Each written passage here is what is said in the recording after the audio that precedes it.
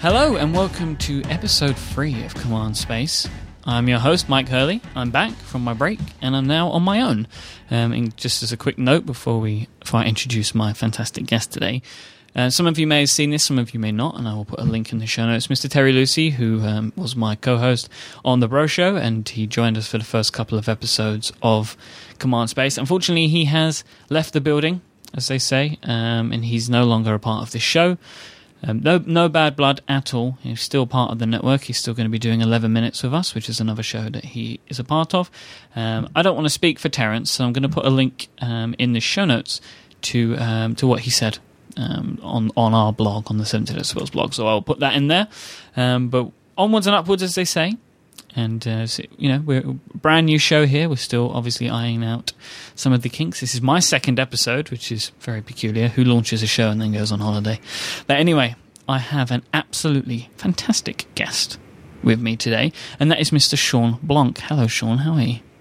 Hello, Mike. Doing really well, thanks. Thanks so much for joining me today. You're welcome. Thanks for having me on. So I've had you on a few times, on the old Bro Show, and we spoke quite a bit about your membership. Not the first time, because of the first time we had you on the Bro Show, you launched a membership like 2 days later. I think you guys were picking up on it. I think people knew it was coming, though. I don't know about that, and we might talk about that. So the things I've got a couple of things I want to discuss with you today. So I want to talk about memberships in general. We'll frame it with yours to start with, but I want to get your opinion on the way that the single person blogs have changed over the last 18 months and why I think that's happened. And then also, you wrote a post in July called 50 Things I've Learned About Publishing a Weblog. That will be in the show notes as well. And that was, I believe, your 5-year anniversary of the site, right? You wrote this post? Yeah, it was like a week later, but yeah. And you sort of give some things that you have learned, and I want to talk through some of that with you, if that's okay. That is okay. Sounds exciting. So, Sean, you've been writing at seanblanc.net for some time now, as you said, about 5 years or so, right? Yeah. And about 18 months ago, you decided to throw yourself into the hands of your readers, and you decided to start a membership program, and from that, you went full-time. So you're still full-time with seanblanc.net 18 months later, right? So this is still your full-time gig? It is still my full-time gig. I can't believe it. So there wasn't really anything like this at the time. I mean, I feel there were a couple of sites, like I know John Gruber, he offered a sort of, I wouldn't really call it a membership as such, but he had the ability, you could give him some money and you would get an RSS feed without the linked list items, I believe, or the other way around. But it was actually the other way around. The RSS feed was to the link list. And then go on. So if you wanted to, like originally when he launched his membership, it was like the RSS feed was just articles only. If you wanted the free RSS feed, it was just the articles. And then if you wanted to get the link list, or if you wanted to have the combo, which is the links and the articles all together, those were only available to members. But that he kind of, I think he kind of abandoned that a little bit as time went on, and it just, he just started publishing the site as you would expect, really, and it was just, people could go in and sort of sign up as if it was like a tip jar as such. But there wasn't really anyone online, I think, well, at least that I'm aware of, that was doing what you had started to do. So people pay every month. Is it every month? $3 a month? Is that how much it is at the moment, I believe? Yeah, it's $3 a month, and it's actually billed quarterly. I mean, this is all the nerdy details. So it's billed every 90 days because PayPal charges you an arm and a leg for every transaction, and so not only do you pay a percentage, but you also pay by the transaction. So by actually billing it in 90-day increments, it gets rid of 2 out of 3 transaction charges. Right.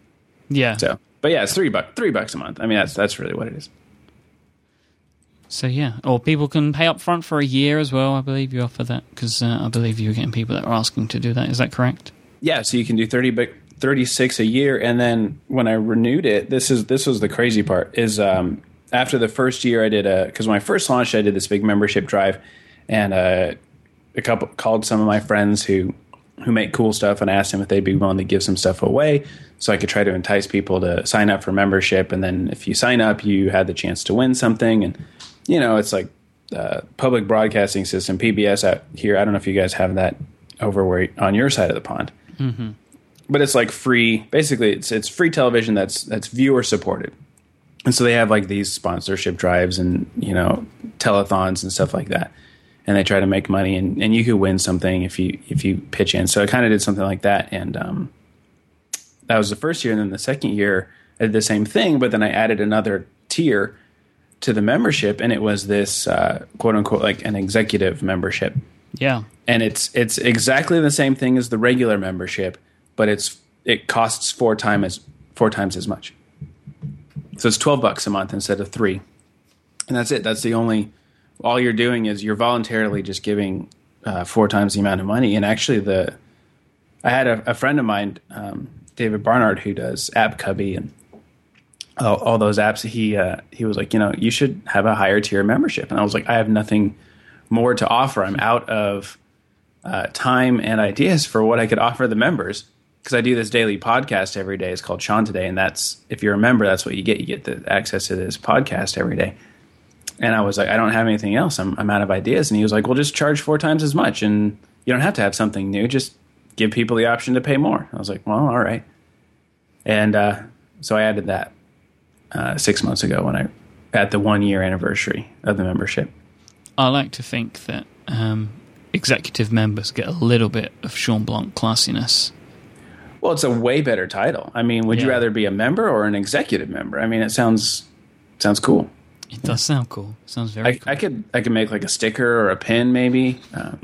Maybe I could make like a pen. Yeah, maybe if you sign up for an executive membership, you get a pen or something like that. That would be very awesome. But it would probably cost you more to get those made than a couple of months. Well, I could get like the cheap, like field notes. When you buy a pack of field notes, you get the cool little bullet ballpoint pen. It's nothing fancy. But I bet those cost a nickel. Just put a nice sticker on it. Yeah. I just handwrite. I just go to Walmart. I just buy a Sharpie and some white pens and just write executive member. That would be amazing. Or mugs. Yeah. That's a great idea, actually. I should definitely do that. You're going to get a lot of people asking for this now.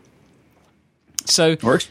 You mentioned the show Sean Today, which is your daily show. You published episode 245 today. That's incredible. I know. That's crazy. That is insane. Congratulations. Thanks. 240. I don't know. I mean, 245 episodes in 18 months. I don't know what that averages out to, but it comes. I think I did the math after the first year. I'd done about, I think it was like 180 episodes or 170 something. It was something like it averaged out to about an episode every other day, which is an incredible commitment, because they're not always like a few minutes. Sometimes, it can be 15 or so minutes you can go to, and it's I have a lot of respect for the show, because I personally find it very difficult to talk on my own. I lose my trail of thought quite easily, so it's not easy. I find it a lot harder. I don't know about you, because you also have the B&B podcast on 5x5. I don't know how you feel about talking as a solo or as a duo. I like both. I think I really do enjoy the solo conversation of what Sean Today is. It's obviously it's a daily 5-minute monologue, but that's kind of its point. Is like if I was going to do it with a co-host, there's pretty much no way I can maintain a daily podcast in any other form than what it already is right now, unless that show was the only thing I did all day long. Because if I was going to have a guest, you got scheduling stuff. You know how much logistical work goes into having a guest on a show. I am aware of this. And if you're going to have a guest on a show and you're going to try to keep it to 5 minutes, good luck, right? Like you're going to have to edit out 90% of the episode to get that. So I think it works because it has to be a monologue. So since I've kind of settled that issue, I don't feel awkward about it. And there's actually a lot of back and forth with the listeners. It's just not on the show. Like I'll talk and then I'll get a lot of feedback. You know, people email me or tweet about it or whatever, and there's dialogue that way. And then, you know, someone asks a question and I'll bring it up for another episode. So there's topic suggestions and things like that. Yeah. So though I'm the only one talking on the show, I don't really feel like it's a true monologue, if that makes sense.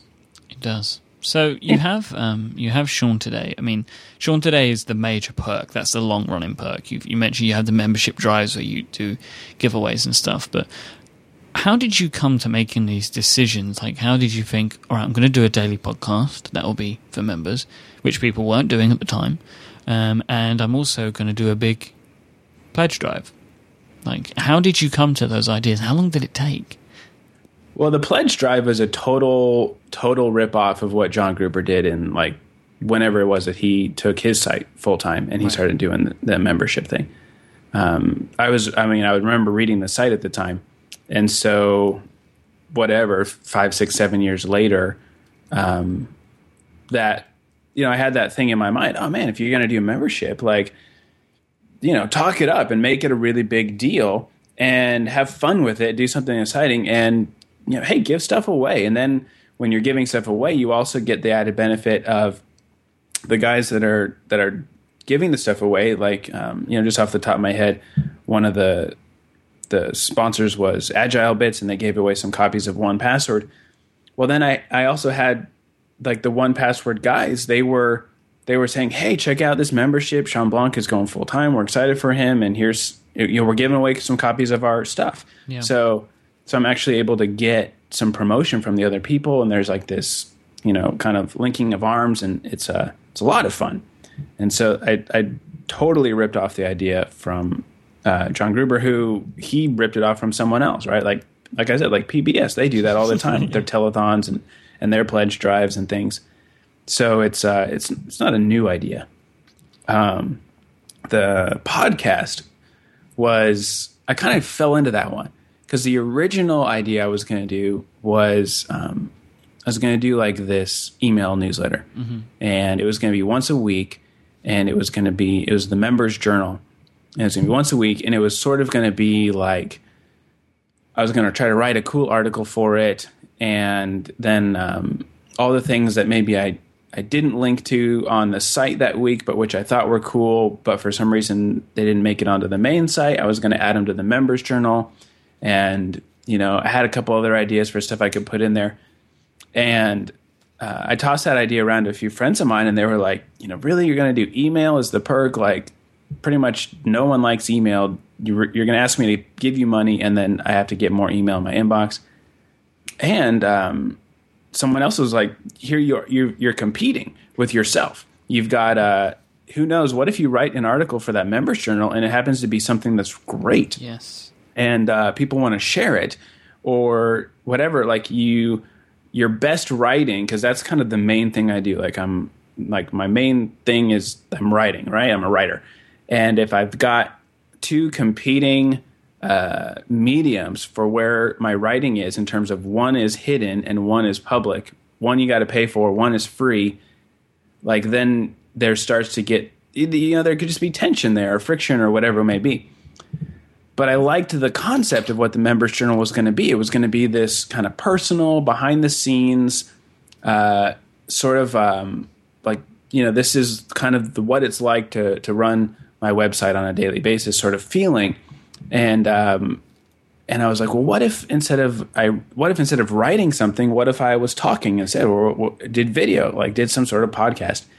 And so somehow, I don't even know where the term Sean Today came from, but that ended up being the name of the show. And so it's sort of like, that's kind of that's sort of how I fell into the idea of doing the daily podcast. It was originally going to be an email called the Members Journal, and then it got transformed into an audio podcast. And here it is, 245 episodes later.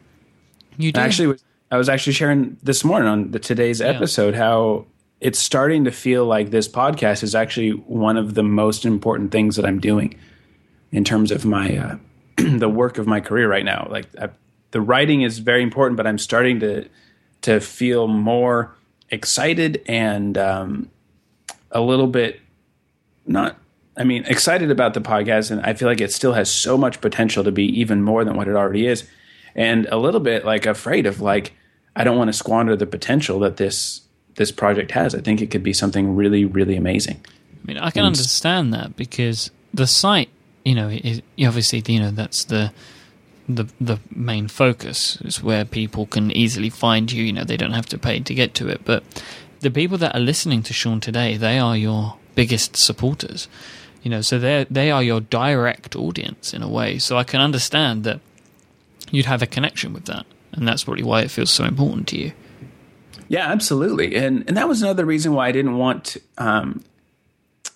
do the email newsletter, is because anything that I talk about on Sean today, chances are really good it's going to make itself onto the site in terms of a written article, or maybe I'm doing like the postscript and I've already written something and now I'm doing a wrap up and I'm talking about it on the show, and so it's okay to have these.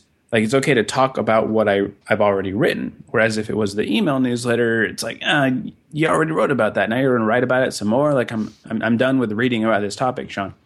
And so it's easy for there to be a lot of overlap of topic. And that's really helpful for me to kind of work out ideas. And I get to kind of verbally process them with the members. And then, because I subscribe by this idea that Seth Godin said a while ago. He said that, like great ideas win, right? Or something like that. I'm paraphrasing, which is funny because it's like a 3-word sentence.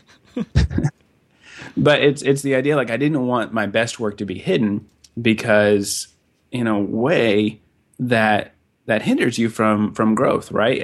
And sort of one of the big things you need if you're going to be successful on the internet, and by successful I mean you can actually pay your bills and put food on the table. If you're going to be able to be sustainable on the internet, you've got to have an audience, and that audience has to keep growing.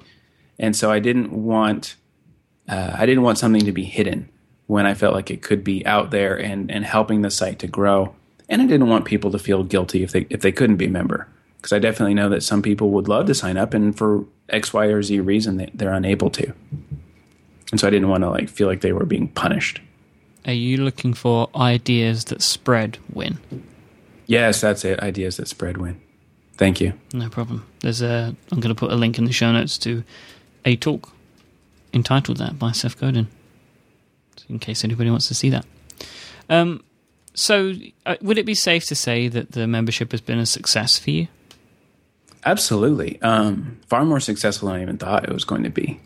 I feel like I talked about this with somebody else, but I thought my membership was originally going to be sort of like this in-between phase where the site wasn't doing well enough in terms of advertising to go full-time as it was. And so I needed something else to kind of bolster up the income to be enough for me to quit my job and work on it full-time. But I didn't feel like the membership was going to last forever. And I felt like, there'd be this initial excitement. People would sign up. Hopefully it would be enough. That would last for a while, but slowly it would probably just taper off. No new people would sign up. People would start canceling their memberships. And then hopefully by the time everyone had canceled their membership, hopefully my site would have grown enough that the advertising revenue would be enough to keep me going. That's sort of what I thought how it was going to work out. Interesting. It turns out the membership hasn't been like that at all. The response to the membership has been great. People sign up just about every day, and people have been sticking around. 18 months. People have been members for 18 months already, and it's humbling. It's amazing. I'm still amazed. I don't really know exactly how it all worked out that way, but I love it. I'm very thankful. So, over the last 18 months, I feel that in our corner of the internet there has been what I'm dubbing a membership revolution, where a lot of the weblogs and sites that are run by individuals are, such individuals are trying to do what you did. I think that most people that have a side project like this would love it to be what they do for a living, because it's what they choose to do. This is a choice that people make, because this is how they choose to spend their free time. So therefore, they would love to do what they choose all day. And I feel that on the whole, it seems that the other blogs and sites that I've seen do this have not had the level of success that you have had. Do you have any thoughts on that at all? I have no idea. I mean, I think that there's an element of you came first. And I think that for some people, because the people that I read are your peers, and obviously I would believe your audience would read these people as well. I know that some have had success, and I think part of the problem is potentially trying to, as a content creator, set yourself apart from the rest.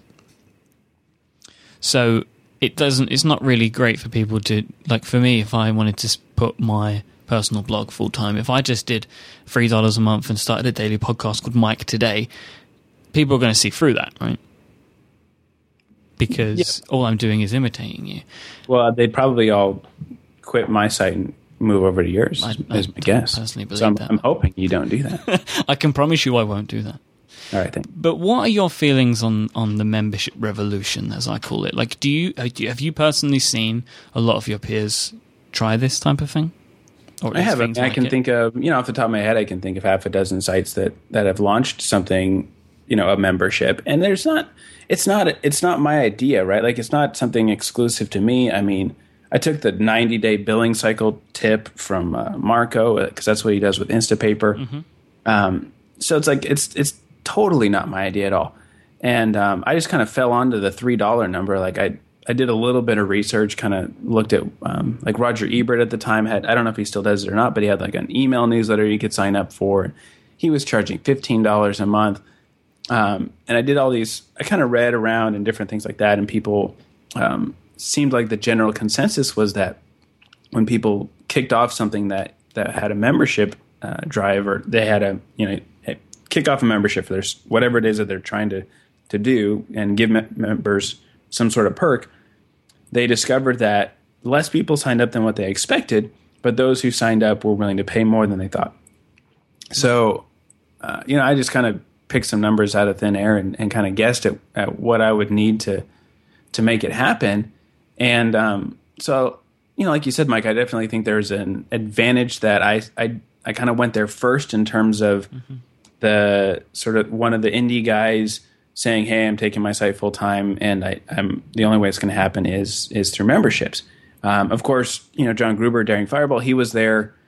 He did that years before I did, and very similar thing, and something that he wrote in one of his, and I don't remember exactly what article it was, but back when he was doing the membership, because he had a membership for a couple of years before he actually took the site full time.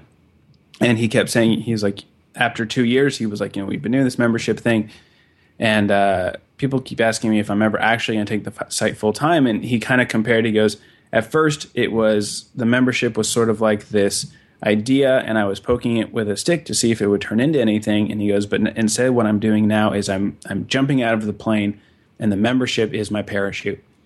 And I think that's like, to me, that's what makes the difference, right? Is if you're waiting for your website or whatever it may be, right? You're waiting for it to generate a full-time income before you then kind of just sidestep over into this new job where this is now your full-time income. I don't know if that will ever happen. I mean, maybe eventually it could, but if you're sort of like on the edge and you're just waiting for it, it's going to be a very long wait. And like the case with me, when I took my site full-time, the income it was making at the time was not enough to turn it into a full-time gig. And so it's sort of like you're standing on the edge of a cliff, and it's like the bridge is not going to build itself. You sort of have to just jump to the other side of the bridge and hope that when you land on the other side of the cliff, there's going to be what you need is going to be there. It's going to come. It's going to be somebody there to help you get up. Right. And I think with several of the sites that perhaps are launching these memberships and they're proving to not be enough to take it full time, it's because they're it comes in the context of I would like to do this full time, so I'm going to launch a membership and let's see how it turns out, right? And so it's like this gamble, and I don't mean to say like I'm more hardcore or I'm more risky or anything like that, but what I see as a differentiator is that when I announced my membership drive, it was I'm going full time. Will you support me? And so that it can go for longer than a week, right? Like it was, I'm doing it one way or the other. Here we go. Are you going to jump in and go on this ride with me? As opposed to I'd like to, and let's see how many people can sign up. And if it turns out to be enough, then hey, all right, we're going to do it. See, I think it's about timing. There's an element of timing that you need to have. You know, obviously you were comfortable in the knowledge that it was possible. Like if you would have tried 6 months earlier, it might not have worked. Or a year earlier, it might not have worked. There must have been something for you where you felt that it could work now. Surely. I guess. I don't know if I felt like it could work. I mean, I guess, yeah. I mean, my site really it's still not that big. Like my site is, I mean, maybe compared to some, it's big, but really like compared to the guys whom I feel I am in the company of, I'm tiny compared to these guys in terms of traffic and subscription base and all of that stuff. Like I'm really not that big of a contender in this whole circle, but somehow I'm able to do it full time. And I think that in my gut, I just was like, I think I could do this. I think if I charge $3 a month, I think I'll have enough people sign up that I could make it happen. I think this could, I didn't have any proof. In my gut, it just kind of felt like it could work. And just in life and after talking with my wife back and forth, it just felt like the time was right. So it was like, I'm ready to go for this. And I think it actually might work. And it did. I think, I mean, I've been tracking with you for many years now. And I think, you know, as I've tried to build my own thing here with the network, I keep my eye on what people have on their advertise page, because I sort of use everybody that I read and people that I listen to build my own idea of how much we should charge. And I was just looking on your advertise page now, and your monthly site views are much larger than the last time that I remember checking, and that might have been like a year ago. So the site has really grown over the last year or so, hasn't it? I would assume. Yeah, and I mean, and that's, I don't know, that's sort of like, that's just the internet, right? Like the whole water level of the whole internet is rising, right? Mm-hmm. Like my site has grown, but so has everyone else's, if that makes sense. Yeah, I understand that. And actually, you know, I think in regards to your site growing, I think we're going to get onto some of that stuff in the second half of this show. There was one, like going back to what we were talking about a moment ago, about the timing and stuff. Personally, I think that the reason that there have been a lot of membership schemes and programs launched since you pioneered with yours, I will say pioneered, you wouldn't say that, but I'm not putting words in your mouth there. I think that a lot of people looked and thought, Sean's site is not as big as John Gruber's site. I think we know that to be true, right? We know that to be true. And I think a lot of people looked at you and thought, how is he doing this? Do you understand what I mean? Like, you were just one guy, and I feel that you are, I hold you in the esteem of people like Marco and John and people like that with how I look at your site, especially now, especially since you went full-time. But I think at the time, a lot of people looked and thought, well, if Sean can do it, I can do it. You don't have to respond to that. It was just a point that I wanted to make.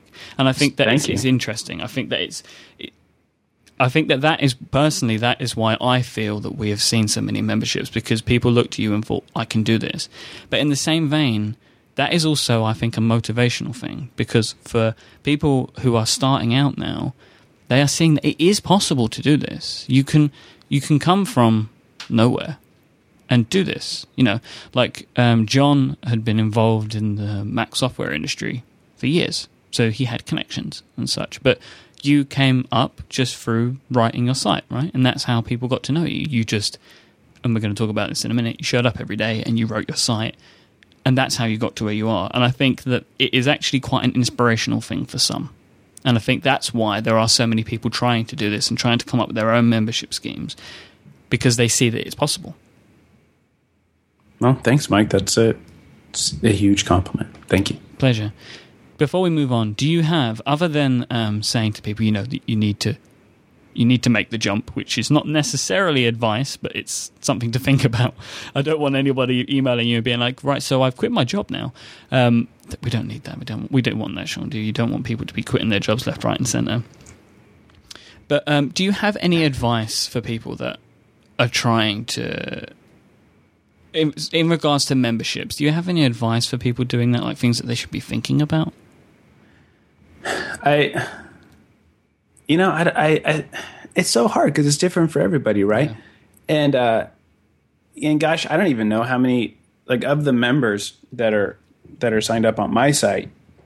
There's some, I have some stats in terms of who's subscribed to the podcast and things like that, and it's I don't know, it's something like 50 or 60% of the people that are signed up for a membership also are subscribed to the podcast. I don't know how many people listen to it or even how many people listen to it every day, right? I mean, every day is a lot. It's a big commitment to record it, let alone to listen to it. And so I think some of it is just there's got to be like this personal connection, right? Like people are, there's a greater value other than what you're going to get as a member, right? It's not just, oh, cool, I'm going to get this, I'm going to get access to this podcast, right? Like if people just sign up for membership just so they can listen to the podcast, they're probably going to be really, really disappointed because, like, I ramble a lot and I'm always drinking coffee on the microphone. That's the great thing, though. The coffee's the great thing. Right. And I think what makes it great is that there's this personal connection, right? Like, I mean, I'm not friends with everyone who's a member to my site, but that everyone who is a member in a way feels like they're friends with me. And I'm only saying that because I know that's how I feel with a lot of the guys whom I read every day and whom I listen to their shows. Like, I feel like I'm friends with these guys. I feel like I know them because they're always putting up their work out there and I'm reading it and I'm thinking of it, and it's part of my life. I listen to their voice when I'm in my car, or I'm reading their words when I'm in my living room, right? And there's this, you get this really, like, you get connected to these guys whom you track with on a regular basis. And I think that I think part of the reason the membership thing worked for me was that I sort of already had I had enough people that were tracking with my writing on a regular basis that they were like, yeah, I'm in. And they're like, yeah, you're going to do this full time. I love it. I'm in.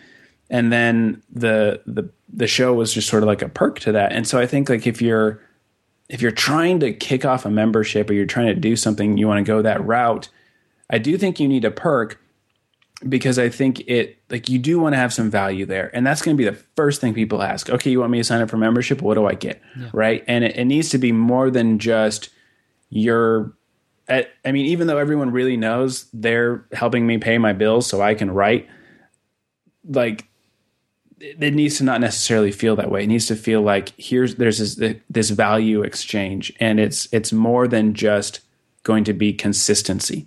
It's going to be something else. And so I think, like, when you're doing your membership, you want to have that other value exchange, whether it be a podcast or whether it be, a full access to the RSS feed or whatever it is, right?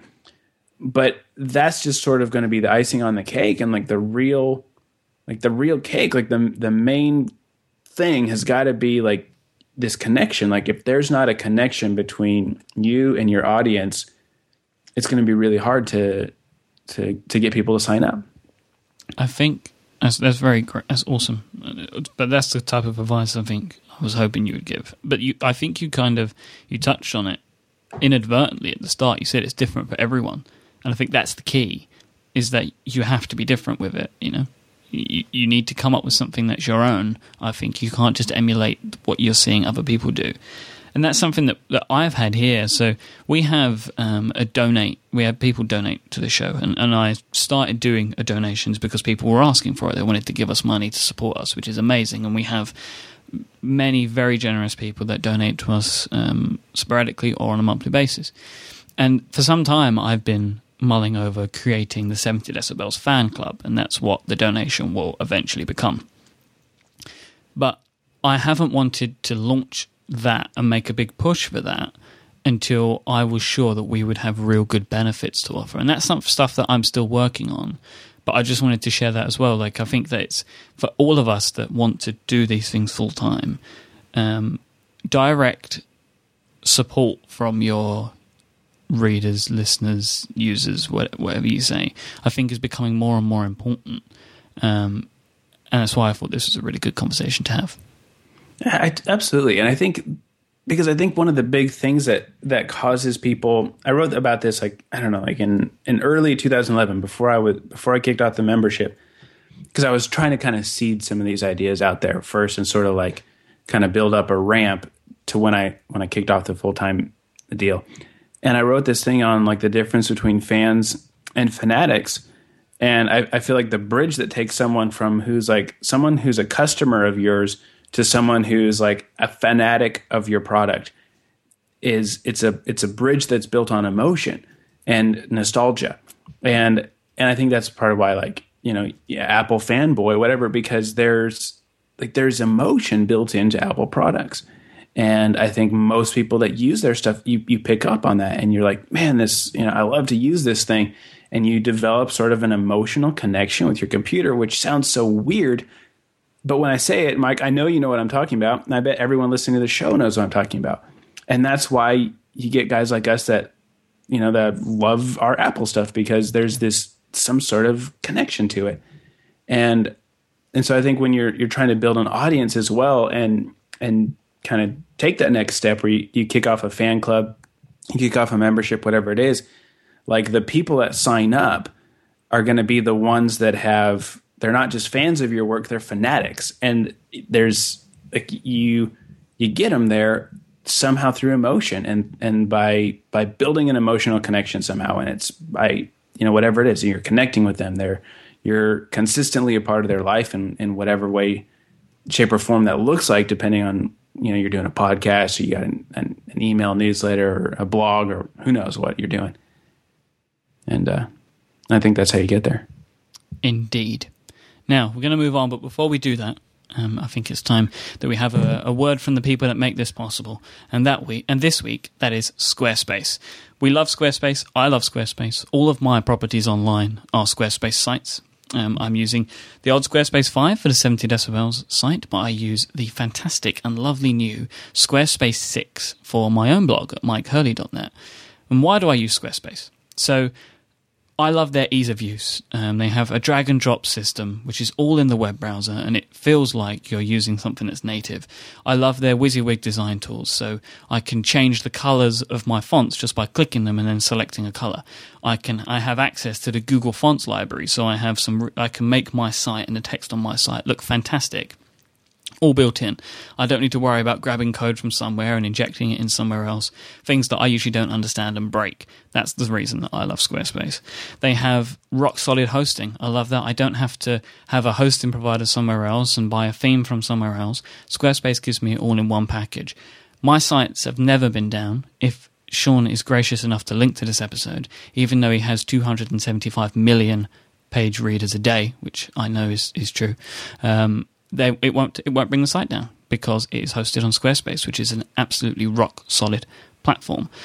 They have, with Squarespace 6, the new templates that they are all responsive straight out of the box, so it looks great no matter what device you use. They have 24/7 customer support. You don't get that with other services. Their support services are award-winning. They also have live online workshops, which will help walk you step by step through everything you need to build the amazing site that they can help you build. They have an amazing help center, which has frequently asked questions. You can search for things that you need, and they usually have videos as well, so little tutorials to show you how to do some stuff. Squarespace is really powerful, and you can do so many things with it, but they make it easy to use. If you don't understand this stuff, they have the way to help you understand it. They do excellent things. They have Markdown by default. They have the ability to publish linked list items, like Sean has on his blog. So when you click on the headline and it takes you out to the site that's being linked to, that is built in with Squarespace. You can get all of that in Squarespace 6. Squarespace starts at $10 a month if you're paying monthly for the standard plan and $20 for the unlimited plan. If you sign up for an annual plan, you get 20% off that. And if you sign up for 2 years, you get 25% off. So you pay up front, but you're getting 20% off the cost overall. And also, if you sign up for either of their annual plans, you get a free custom domain name, which is all part of the registration process, and they just tie it to your site if it's available. Absolutely fantastic. And they can set up Google email as well, Google Apps email with that domain for you as well, without you having to worry about any configuration. And if you use the offer code 70decibels8, that's 70decibels8, you'll get an additional 10% off. So you can use that 10% off on top of the 20% discount you'll get if you buy for a year. And also, if you use that code, not only do you get a discount, it also lets Squarespace know that you've found out about them through us, which helps support us, and then they will keep coming back to continue to support the network. But I want you to go and try this out. So go ahead, go try out some of the things that I've spoken about today. Move your site. They have a great blog importer, so you can import your previous posts into Squarespace. And you can do that by signing up for a 2-week free trial at squarespace.com/70decibels. And I want to thank Squarespace for their continued support of our programs. So, Mr. Blanc. Yes. You're still here? I'm still here. So I want to talk about your post called 50 Things I've Learned I have learned about publishing a weblog. And you wrote this, as I mentioned earlier, around your 5-year anniversary. It's a great post, and it's going to be in the show notes, and I urge people to go and read the whole thing. But what I did in preparation, I read this post when it came out, and I told you I wanted to talk to you about it, and I wanted to get you on the new show when it launched. So that's why you're here today, because I love this post so much. You know, it's kind of funny, Vic. I kind of posted the thing in jest, right? Because it sort of goes against everything I believe in when it comes to to writing.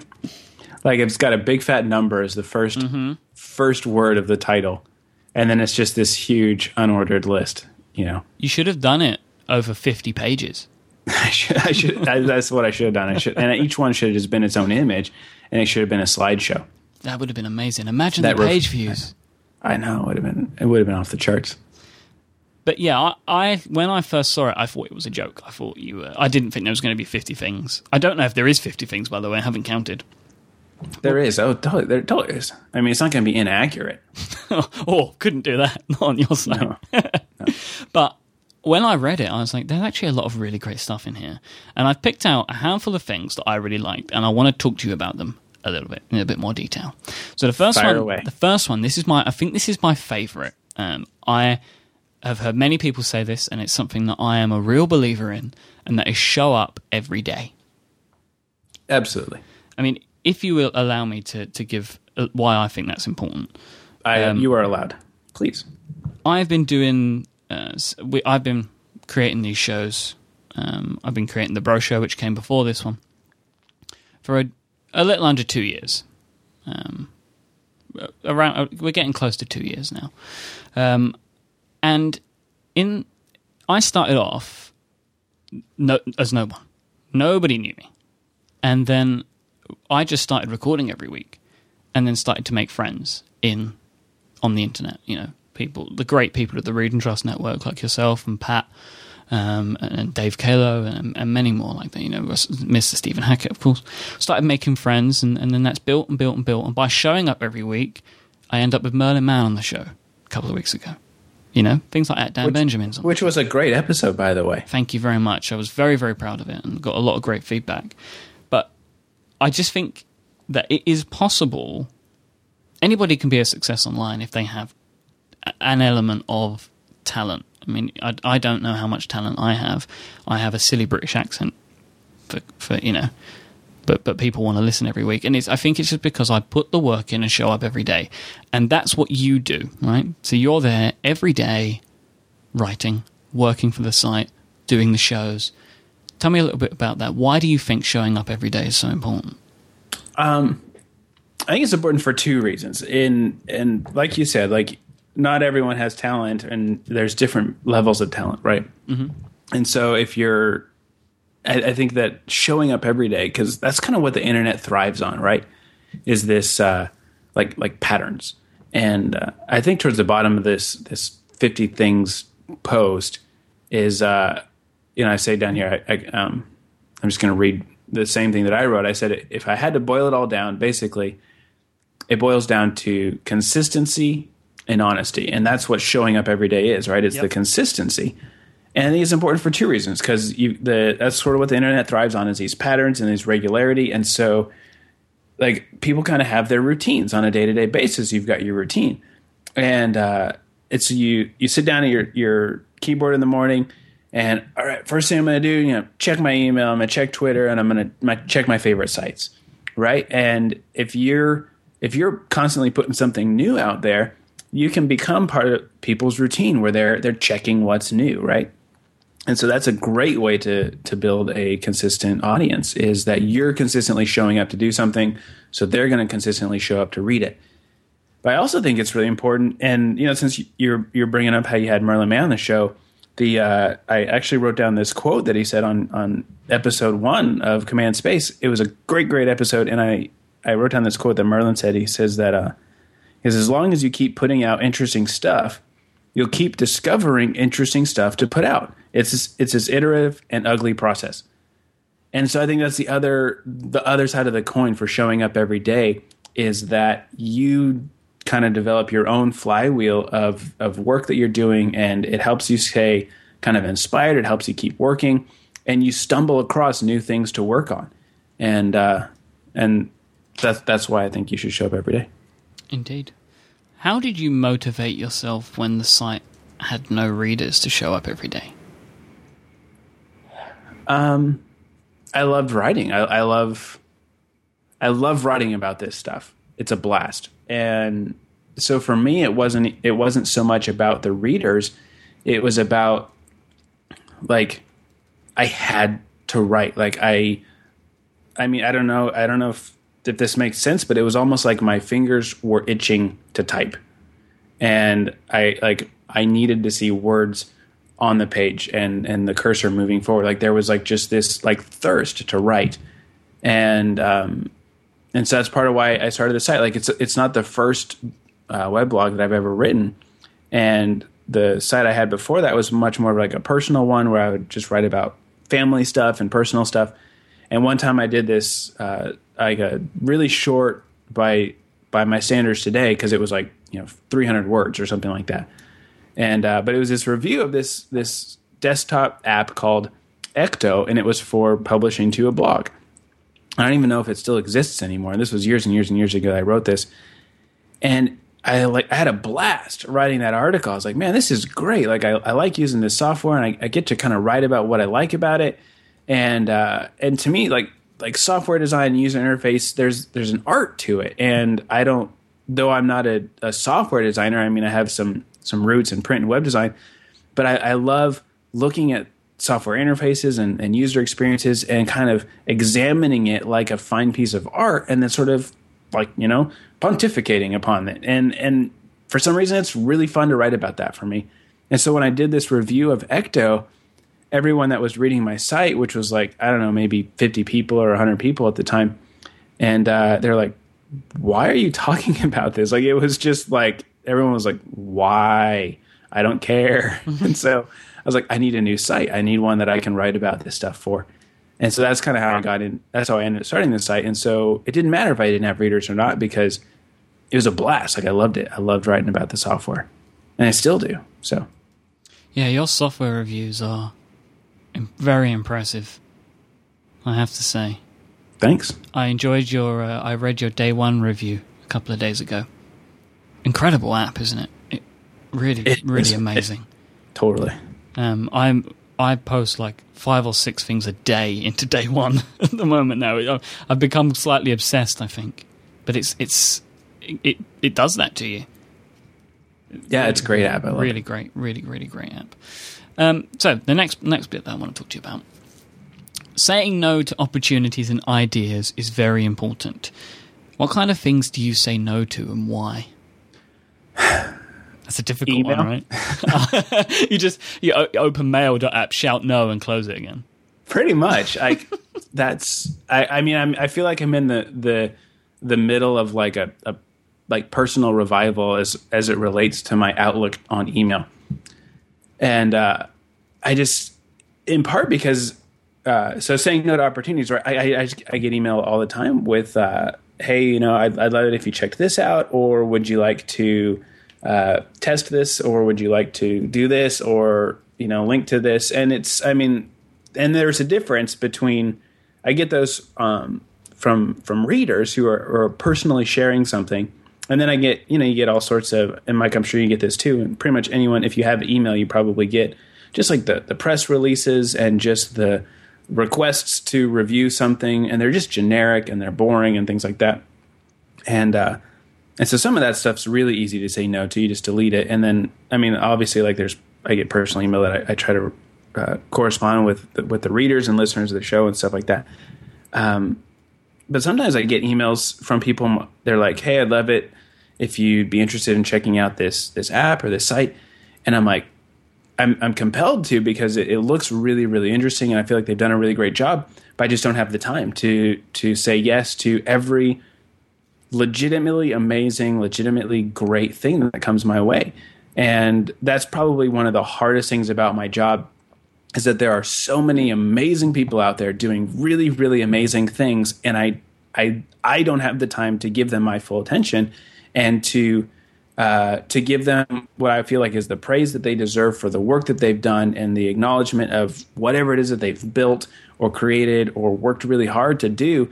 Like, I feel like they deserve to be acknowledged by that, and they're reaching out to me to talk about it, and I can't give all of them my attention. And that's one of the most heartbreaking things about my job.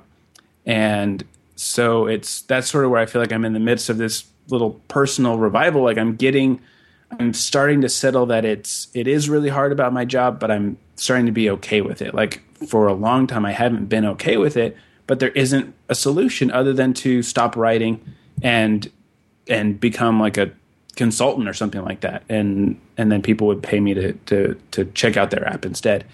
And that's a route that I'm not interested in going down. And so saying no to opportunities like that is hard, but it's important because it allows me. I have to say no so I can keep doing what's most important, which is actually writing on my site. Mm-hmm. So that's my example. But there's a million examples out there. Yeah, but that's a great one. Yeah. Don't be rude. Tell me a bit about that.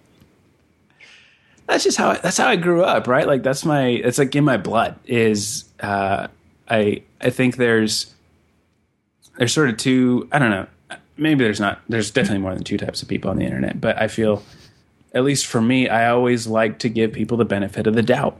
And I think here's this prime example recently is Cultured Code and Things and Over the Air Sync, right? It took them like 4 years or 5 years or something like that to ship this. And they've been talking about it for like 2 years. They've been blogging about how hard it is to do sync. And they've been getting just a ton of negative press. A lot of people are, pointing their finger and laughing at them and calling them it's a joke. It's a joke how long it took them, et cetera, et cetera, et cetera. And I just kind of refuse to take that attitude. I want to give them the benefit of the doubt. And until they say something like, after we shipped Things, version 1 for the Mac, and once we had our iPhone and iPads out, we'd made millions of dollars, so we all went on vacation to the beach for 3 years, and then we finally got back last month.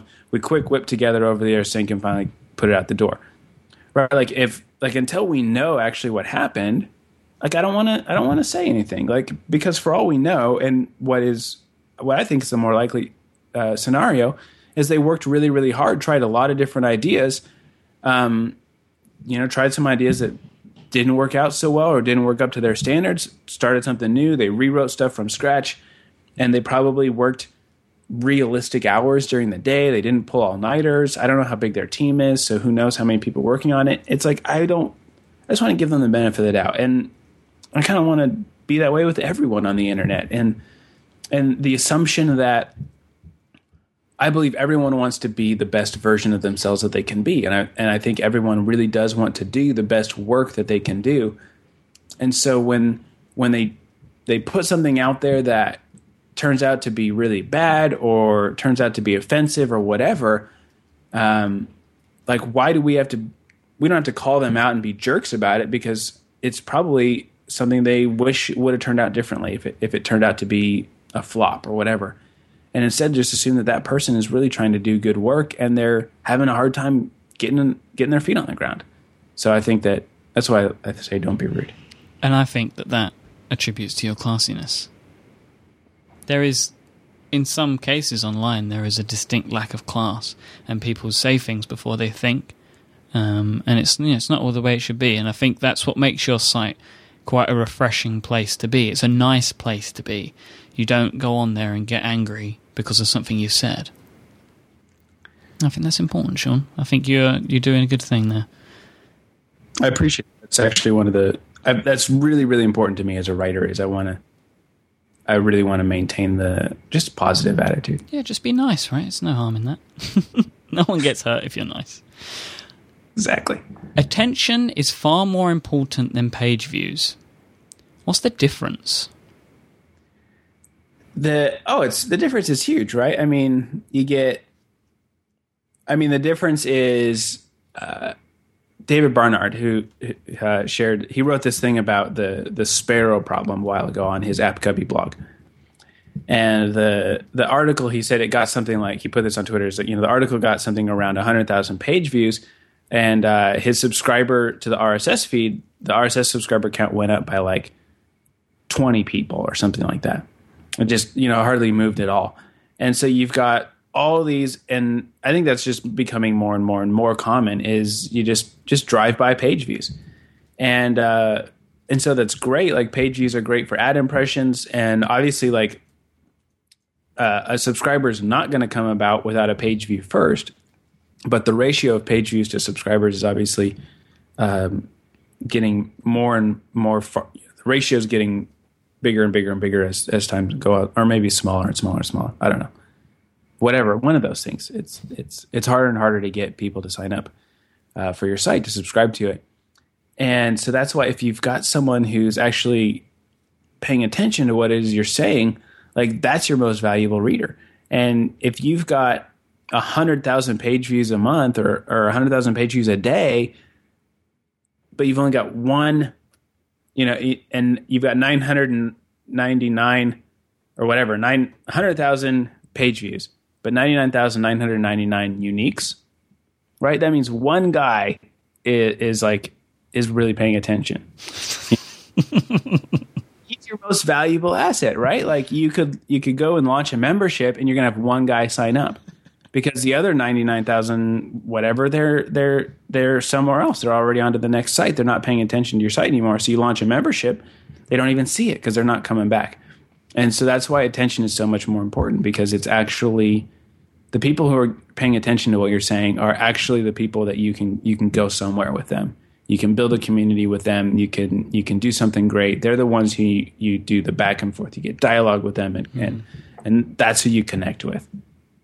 I think that goes a little bit back to the showing up every day, because, I mean, I know, as I presume I'm the average person here. If I see a link to a site and go read an article on a site, I don't necessarily then just sign up for the RSS feed, because that's one example of this person's work. But then if a couple of weeks later somebody else is, I'm taken back to that site from another link, I'm like, hang on a minute, this is pretty good. So that's sort of the page views that then lead into the attention that come from showing up every day. Yeah, absolutely. So the next part that I would like to ask is, don't be embarrassed about trying to make a buck doing what you love. Is this the type of thought that spurred the membership? Yes and no. I think it made me comfortable with doing the membership, and that's because I already had ads on my site. I was selling subscriptions or sponsorships to the RSS feed.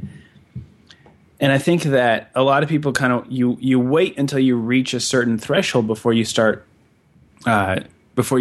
selling or trying to make $1 off doing what you're doing. And so maybe you wait till you have 100,000 page views before you start selling ads on your site, or maybe you wait until you have so many RSS subscribers, or who knows what it is. And that's just in my little circle. Like there's a million people out there that graphic designers doing freelance work and whatever it may be. There's a lot of occupations out there where you can charge for the work that you do.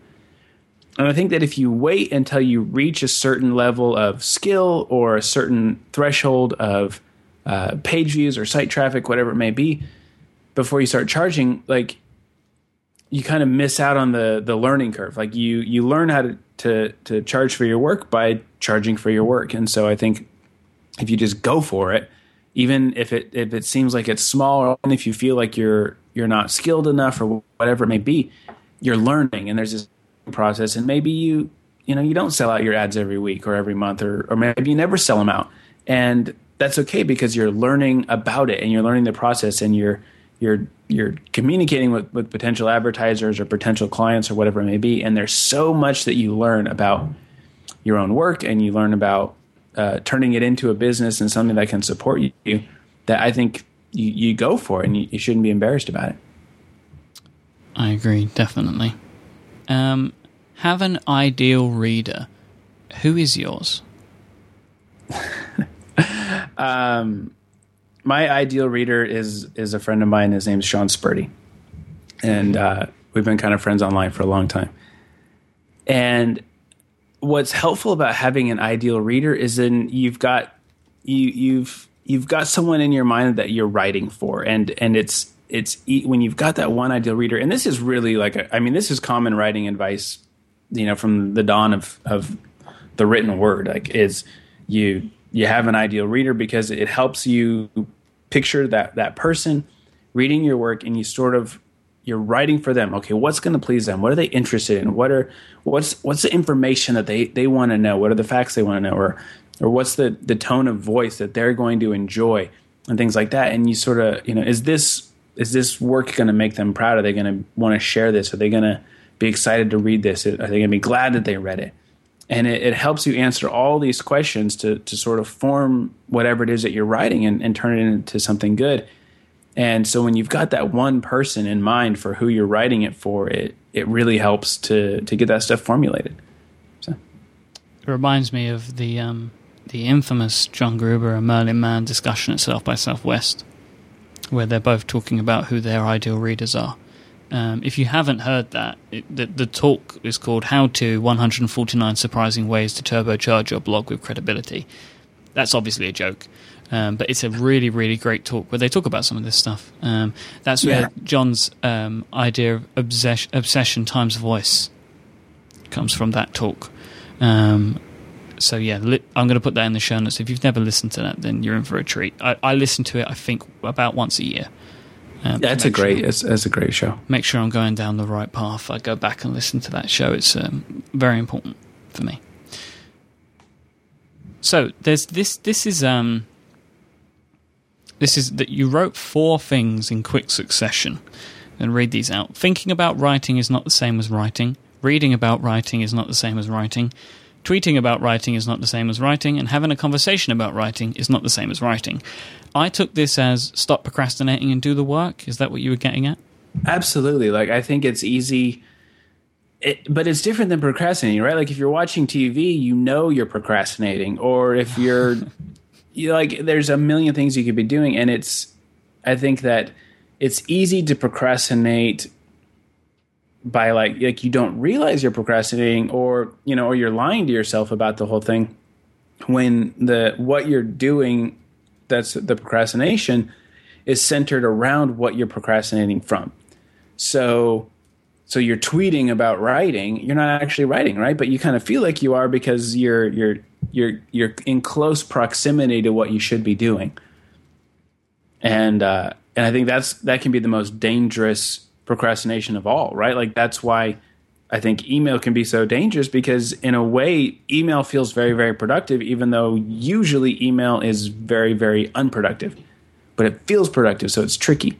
And you actually end up procrastinating or not getting any work done because you're incessantly checking your inbox, waiting to do something. But you actually don't end up ever doing anything. So that's kind of what I mean by those. Yeah. And the last point that I had, I wanted to touch on your consistency and honesty piece that you mentioned earlier. And we spoke a bit about the consistency, but what do you consider honesty? What do you mean by honesty? I think it's it's all those things combined, right? In terms of like writing for your ideal reader and not being rude and being sincere, being genuine, like you're giving your honest opinion, right? I think that's really important. You're not just, especially in the world of indie writers and indie podcasters and stuff like this, guys like you and I, Mike, in a big way, what sets us apart is our opinions about something. And if we are anything other than honest and sincere with what we think and what we believe, if we're not doing that, we're doing a disservice to everyone who's paying attention to our work, because anyone can spout off the headlines. Anyone can say, hey, there's a new iPhone, or hey, there's this or that happened, or so-and-so got hired by this company, right? Anyone can spout off the news headlines. But what sets us apart is what do we think about that? Why do we think that? And why is that interesting to us? And that's a really, really big deal, I think. And that's a big part of what connects you to your audience and to your readership or your listenership is you being honest about your opinions. And then people know, maybe they agree with you, maybe they don't, whatever, but they know that you're always going to shoot it straight with them. I think that's really important. Indeed. Mr. Blanc, I would like to thank you so much for doing this. I've had an absolute blast. You've been a fantastic guest. Thank you so much. Well, thanks for having me, Mike. Congratulations on the new show. And thank you. It's a lot of fun. You're good at this. I appreciate that. It's a very, very high compliment. Thank you. Tell all of the people, all of the places that they can find you on the internet if they would like to do so. All of the places? That's a lot. All of them. You have many places. I know. You can just go to SeanBlanc.net is my main site. Everything else you can find from there, like Twitter and stuff like that. Sean Blanc on Twitter. Sean Blanc on app.net as well. That's right. Can't forget that. Yeah, it's 50. If you want to follow me there, it'll be $50. But not to me. I don't get the 50. Well, 50 to them, 50 to you. That's fine. Yeah. Membership scheme to the app.net. Sean's app.net. You have to pay membership. You got Tools and Toys as well. Yeah, toolsandtoys.net. And you've recently acquired a Mr. Hackett to help you out with that? I did. I'm excited about that, yeah. So it's now a team-written website. It's not just me. Yeah, there's a lot more Star Wars. Which I'm very happy about. He brings the Star Wars. That's what he does. Right, so... And the biking gear. Yeah, and bikes. Yeah, lots of bikes. Bikes and Star Wars. It's pretty much all he's about. And Elvis as well. But he hasn't posted much Elvis to the site yet. But I'm sure he will. It's only a matter of time. Barbecue, things like that. You two can fight over barbecue.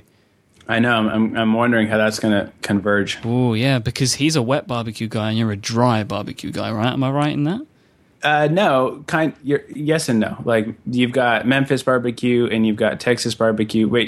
Basically, like, the Memphis is the wet and Texas is dry. And then Kansas City barbecue, which is where I'm from, is... not where I'm from, but where I live, is actually this combination of both. And you marinate and you cook your meat in the dry rub, but then about the last 5 to 10% of the cooking time, then you put on your barbecue sauce, and so you finish with the wet barbecue. So it's this combination of both, and it's superior.